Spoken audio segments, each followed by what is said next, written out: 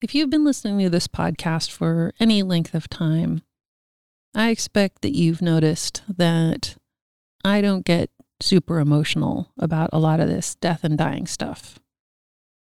I mean, I feel a lot of things, but I'm good at compartmentalizing so that I can get through what needs to be done, whether that's in my role as a caregiver or in my work or just in general. I tend to be able to think through things and moderate my emotional response whenever it's needed.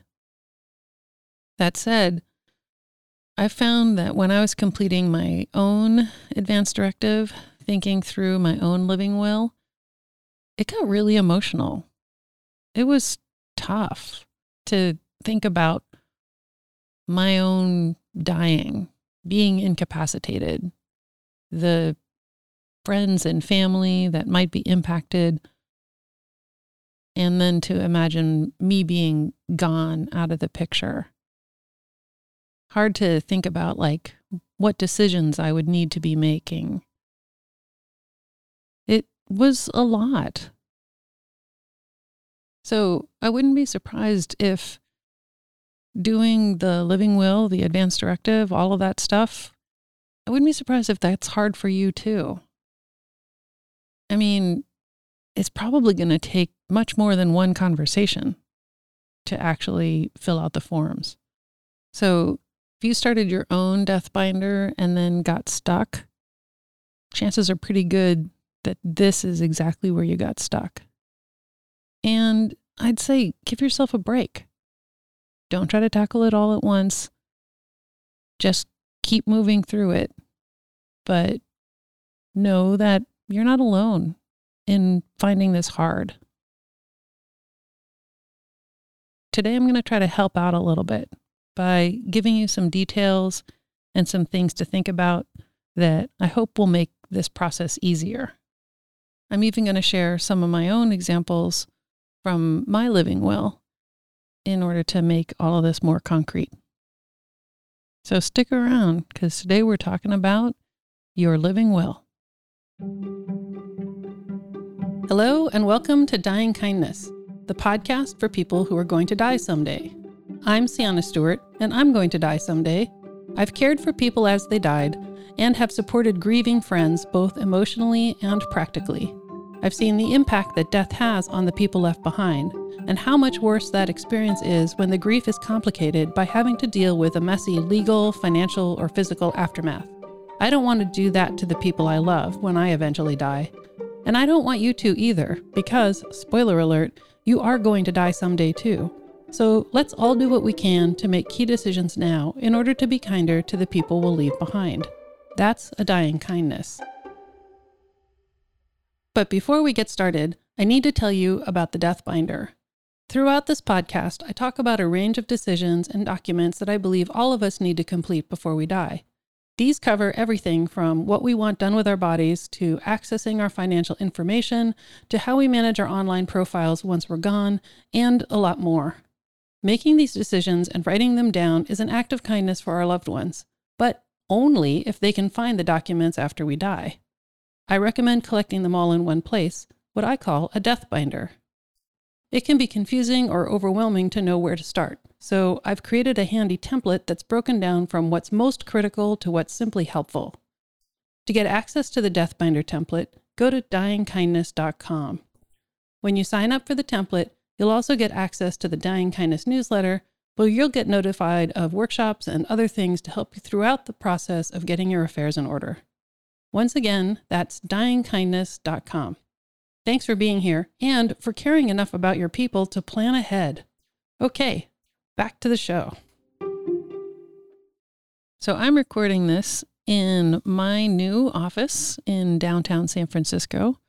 I am super excited to have my own space, and I am in the process of setting it up. It's probably going to take a little while.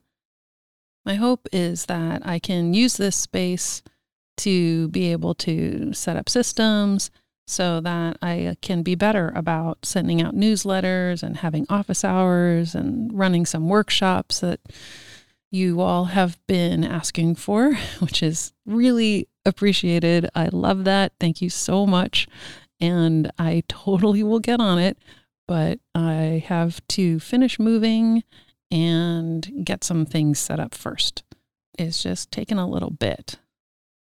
Super extra thanks to my Patreon supporters and to everyone who sent individual donations on Buy Me a Coffee. You give me such a boost. I can't even tell you. And this gives me the confidence to continue and basically just kind of do everything that I'm doing here. So thank you. It's so great. I want to start including book recommendations in these episodes because I read a lot. Because by way of reminder, I'm not a doctor or a lawyer or a death doula or anybody who's officially trained in the death stuff. And for today's episode, I relied on many, many resources, and I just want to highlight a few of the best ones, the top ones. First, a big shout out to Nolo Press. I used them to do my own paperwork, and they have a lot of resources, including forms for the living will and doing estate planning specific to every state if you're in the United States. And even if you are going to be working with a lawyer, using the Nolo Press stuff can really help to get you prepped for that. I also love the book, The Art of Dying Well by Katie Butler. She writes so articulately about all the different stages from you're doing just fine and you're very far away from, thinking about your dying body to now you have something that is going wrong or you've got a diagnosis or something to now you're really needing some care and you need to consider like getting help or moving to now you're in the end stages. And then there's also a section for caregivers, and just the way that she spells out all those different stages in such clear language. I can't recommend this book enough. It is so, so good. Another great book is A Beginner's Guide to the End by B.J. Miller and Shoshana Berger. B.J. Miller is a palliative care doctor, and this book really is targeting people who maybe just got a recent diagnosis and their caregivers to know what to expect. It is both practical and encouraging, and it breaks down so many things that you need to know, including like what to put in your bag if you need to go to the hospital. And especially if you're somebody who has gotten a diagnosis and needs to contemplate the stages of, hospital care, hospice, palliative care, all of that in the foreseeable future. This may be something that can help you get through the brain fog and state of overwhelm when you're in that situation. I highly recommend that you get your own copies of these books. Ideally, you would support your local independent bookstore. I'm a fan of the indie bookstore. I think that they can help to define and anchor a neighborhood. So if you can, go brick and mortar. Go walk into a store, order your copy of these books from them, and just pick them up there. But I also know that a lot of people prefer online shopping. And if you want to make that easy and you also want to support this show at the same time that you are supporting indie bookstores, I have a bookshop at dyingkindness.com that uses bookshop.org. And so you can shop online just as conveniently as some of those big mega organizations that I'm just not going to talk about here. So if you go to dyingkindness.com and click on bookstore, you can find a curated list of books that I've read and I recommend. And I'll get a little affiliate bonus, and indie bookstores will get a little bonus, and the authors will get paid, and everybody's happy. And you have a book. So I'll put a link to all of that in the show notes. On to our main topic for today. What goes into a living will? A living will can be a standalone document, or it's just part of the official advance directive, including this section about who's your healthcare agent and some other details. Basically, the living will is a document that spells out your desires for how you'd be cared for throughout the dying process. It becomes a useful guide for your healthcare agent if you're ever in the situation of needing this kind of care, but you can't speak for yourself. So it's like a guide and not a list of orders. And I think that that is an important thing. I'll get into that a little bit more as we go through this. I'm not going to go into who needs a living will and when it kicks in, because I went through that in episode 19 in detail. So if you're looking for that, go back to episode 19, which forms when. And I talk about living wills, advance directives, pulse, DNRs, all of that kind of stuff, and try to clear up some confusion about the different forms. I'm also not going to talk too much about the healthcare agent because I did a whole episode on that one as well. And that is episode 18, choosing who will defend your wishes. So check that out. What I am going to talk about today is what goes into the living will itself. Every state and country lays these sections out in the advance directive or living will a little bit differently in their own version. So keep that in mind. You'll need to get the forms that are relevant to wherever it is that you live, but mostly they cover the same kinds of things with some details around that for legal or local guidance reasons. So I'm going to talk more generally here. The process of filling these sections out, filling out your living will, it starts with you imagining yourself incapacitated and dying. I'm going to just pause for a second and let that settle, because it can be hard to imagine yourself incapacitated, dying, needing care in a hospital or at home or somewhere.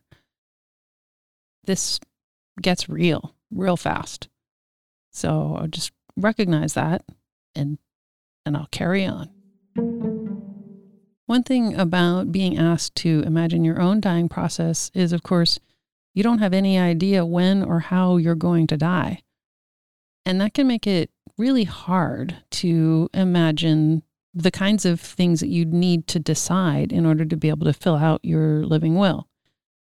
Something that makes it harder is if you're trying to cover all the bases and write it all down. And also if you're thinking about your death being super far away because you're much, much older than you are right now.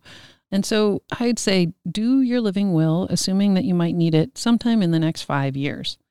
That way you can use your health and your life circumstances as they are right now as your baseline. It's not really useful for you to imagine yourself 30 or 50 years in the future. Like, who knows what your life will look like then? Your health, your relationships. So do your living will for today and for the next 5 years. Hopefully that makes it a little bit easier. Whatever version of the form you'll be completing, it will include your instructions for healthcare. Most importantly, you need to get clear about some end-of-life decisions, like what kind of life-prolonging treatments you want, or even if you want them at all. Like, do you want efforts to be made to prolong your life beyond a naturally occurring death? That term, naturally occurring death, is pretty vague. You'll want to include notes about different treatment options, things like, transfusions of blood and blood products like platelets and stuff. Are you open to that? Do you want CPR? And I go into CPR and that kind of stuff in the last episode, so take a listen, because there's some specific things around the DNR and CPR when your body is frail and elderly that it's actually not a great idea at all. But if you're healthy and expected to recover, then it might be something that you do want. So think about that. You should also include some things about whether or not you're open to having some diagnostic tests to try to figure out the next stages of care or treatment. Some of those are non-invasive and not necessarily a big deal, like X-rays. Some diagnostic tests are very invasive and include things like surgery. So you'll want to start getting a little bit more detailed as opposed to just saying, yes, do diagnostic tests, or no, don't do any diagnostic tests. Another treatment option at the end of life is dialysis. One of the things that happens very commonly as the body starts to shut down is that the kidneys start to shut down. And so they're not cleaning your blood so well. And what do you want done at that point? Do you want to just let your body continue, or do you want to actually be on dialysis as part of your end of life care? I'm not going to go too much into dialysis right now, but just know that it is a pretty intense procedure, and the considerations around whether or not you want to use it can be very, very different if your body is otherwise generally healthy or if your body is otherwise dying or frail. You'll also want to include some things about different drugs as treatment options. Most common and also often very controversial is the decision to use antibiotics, especially in the treatment of pneumonia in the dying.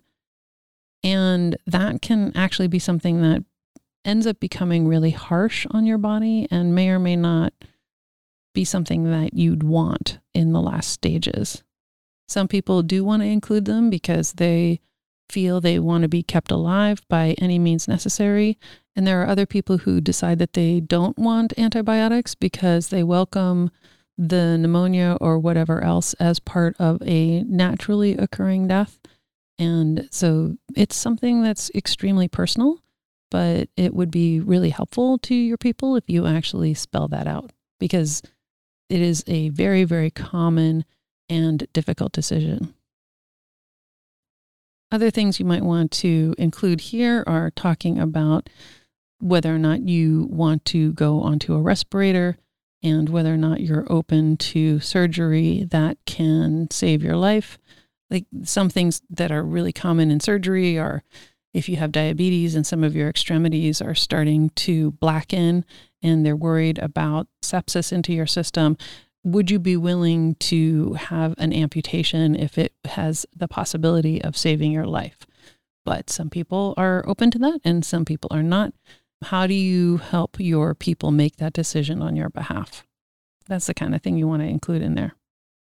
Another thing to get specific on, of course, is how do you feel about different kinds of pain relief drugs, and thinking through the ways in which you do or don't want to experience what you're experiencing, and whether or not you're willing to sacrifice a certain level of awareness of your surroundings and the people around you if it will help you feel less pain. Again, a very personal decision. Some people want to just be there for it and are very willing to suffer, or at least project and imagine that in the future, whenever they need it, they will be willing to do that. Meanwhile, some other people are like, nope, I don't want to feel any pain. I would like you to do what you need to so that I can be peaceful and pain-free. And there's all kinds of gradations in between, from absolutely I want to feel everything to I don't want to feel anything. There's a lot of gradations. So give some guidance on how to think about that. Another thing you can put into your living will, which is super useful, is to give some notes on specific situations. Like, what if you're in a permanent coma? What if you have Alzheimer's or have some other progressive or permanent brain disease? In those situations where you're not expected to recover back to your previous faculties, it can be really hard for someone to make key decisions about what you would want if you didn't specify it in advance. So think about it and then write out some guidance. The kind of guidance that you can do is to include in your living will some stuff about what you think makes life worth it for you and what makes it not worth it. And that will help people know whether or not they should make an effort to extend your life based on what you say makes it worth it. Like, are you asking to be kept at home so that you can die at home no matter what, even if that means that you'd have to forego certain kinds of treatments? Like, is it preferable to you to stay at home as opposed to going to a hospital to get these kinds of treatments, even if that means that you may not be living quite as long? Some people include that what makes life worth living for them is the ability to recognize their children or their grandchildren and to meaningfully contribute to their lives. And if you're not able to do that and you're not expected to recover the ability to do that, then that kicks in this whole other series of things that, you don't want your life to be extended anymore beyond that. For some people, they prioritize the ability to walk or to talk or to see or to hear or to do some kind of activity. Are those things that you feel are life defining to you, that they are the things that give your life purpose and meaning, so that if you did not have them, then you would not be interested in extending your life? Or are they things that you think, oh, I can actually still see a purpose and a reason for living, even if those things were to go away? On a more practical level, you might also just want to include if you have a hospital preference or some kind of type of hospital, if you do or don't want to be brought to a Catholic hospital, for example. Those are the sorts of things that you also want to include in here. You should also include some stuff about your religious preferences, not just about if you have a specific person or pastor or minister or rabbi or imam or whatever that you want called, but just in general, like some guidelines around how much or little religion or spiritual activity do you want anywhere around you. The living will can be a pretty informal document, but even if you use an official advanced care directive kind of form, they have a section that's like additional notes at the end. And you can also attach something to your advanced directive that specifies other things. And in these, you can put in your non-standard requests like personal preferences, things that will help people to understand how to make you feel better or how to give you comfort or how to give you joy, even if you can't communicate. When I read notes from deathbeds and from hospices and stuff like that, there's a lot about how people can still hear for a long time and that is the last sense to go. So you might want to include notes about the music that you love, or maybe the music that you hate that you never want to hear anywhere around you. Shout out to Kathleen Hunt, the estate lawyer that I interviewed way back when. She introduced me to the idea of being able to include notes about political things in your living will. That can be very, very important, especially if you're somebody who has strong political convictions. Are there things that you want included in your living will, especially if however way you eventually die might actually have some impact on political causes that you championed while you were alive? And then the last note, which is really hard for people to think about, is artificial food and water. Oftentimes when we're dying, there's a point at which your throat muscles are starting to give out. You can't really drink anymore. You can't really eat anymore. You may just, in general, not be hungry. And that's the body starting to shut down. In those situations, do you want artificial food or water to be administered?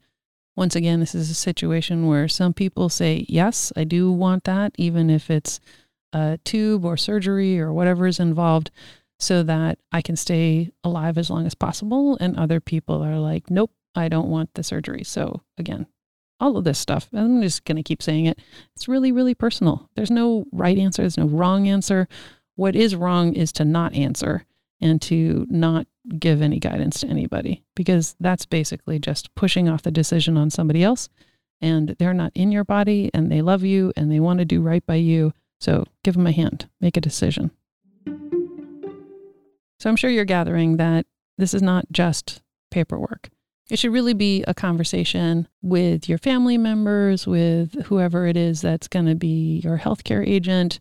And you can even just get practice by talking about it with friends. These are not yes or no answers. We're generally talking about really complex situations that are rarely about only one choice, if they're ever about only one choice. Just about every decision has some kind of consideration or could have a domino effect on some other decision down the way. And we can't predict every situation.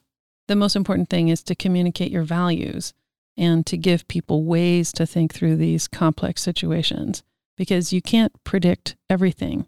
You don't know how or when or even where you're going to die. So, like I said, it's a guide to how to think through all of this. And don't try to do this in one conversation. It's big. It can be really complicated. I recommend using tools like the Death Deck or the guides from the Conversation Project. You can go back to episode 14, Getting the Conversation Started, to learn more about those tools and resources. Filling these forms out can actually bring you closer to the people that you love. And it can maybe even clarify how you want to live your life right now. Like if there are things that you're concerned about that you think may not be in place for you whenever it is that you die, then maybe now is the time to start investing in those relationships or in your health or in your finances or in whatever it is that you are concerned about. Try to get ahead of that and use your concerns as a guide for making changes now while you're still alive. And I know also that it can be scary to think about this stuff, and hopefully that talking about it can also reduce some of that fear, because you can make it a little less charged. And, in general, talking about taboo topics can ultimately be pretty cathartic. It can be, something that helps you move past that fear and feel like you've got a little bit more control. Overall, your goal in writing your living will should be to help your people to be able to make decisions when the choices aren't clear-cut or they're unexpected. Obviously, the starting point is thinking about what you do and don't like. For me, I've been through a lot as a caregiver and as a witness to the experience of others in this situation, and not all of that has been good. So I'm including some things in my living will, my advance directive, that are about taking care of the people around me. It's really a further extension of the focus on kindness that I'm advocating throughout this entire podcast. What do I mean by that? Here are some examples from my living will. If you want to use these to guide your own, they'll be in the transcript for this episode. My overall goal for care would be to support quality of life over quantity of life.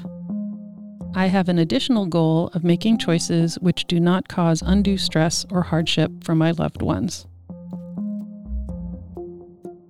I request that choices about the location of my care be made with consideration for the needs of my caregivers, supporting their ability to take breaks. I do not wish to cause more stress on their lives than they are willing and able to take on. I prefer the ability to communicate over being 100% pain-free or utilizing artificial feeding or breathing tubes if there is no reasonable hope for recovery. I request that you optimize my environment for tranquility, conversation, and laughter. Please keep my environment free from network television and other forms of media with intrusive advertising. I welcome the scents from essential oils and fresh flowers, with the exception of freesia and paper white narcissus flowers, because they give me an instant headache. Unless it increases my pain or otherwise clearly causes me distress, I welcome physical touch. In particular, massaging my head, neck, shoulders, back, and hands has always given me comfort. Please don't leave the burden of my care on the shoulders of just one or two people. If relevant, I do not want the circumstances surrounding my death to be used politically to support the death penalty or as an argument against gun control. I prefer environmentally conscious options whenever relevant and possible.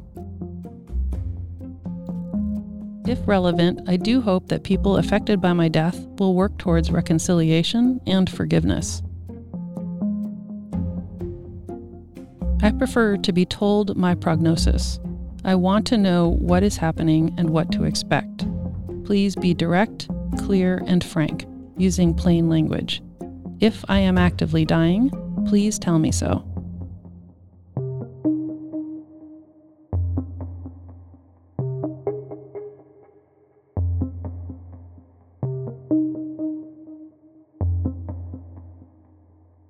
You get the idea. As you can see, not everything is about healthcare treatment options. Dying can sometimes be a long process with many twists and turns. It can involve many people. And because it can take a long time, it can include all kinds of decisions from medical to social to economic to everything. Thinking through these decisions can be tough and it can be confusing. Get input from your doctor, your family, your lawyer, your hospice team, your friends. Read books. Join groups like the Dying Kindness Facebook group. There are so many resources out there. But number one, don't just read about it. Talk about it. And talk about it more than once.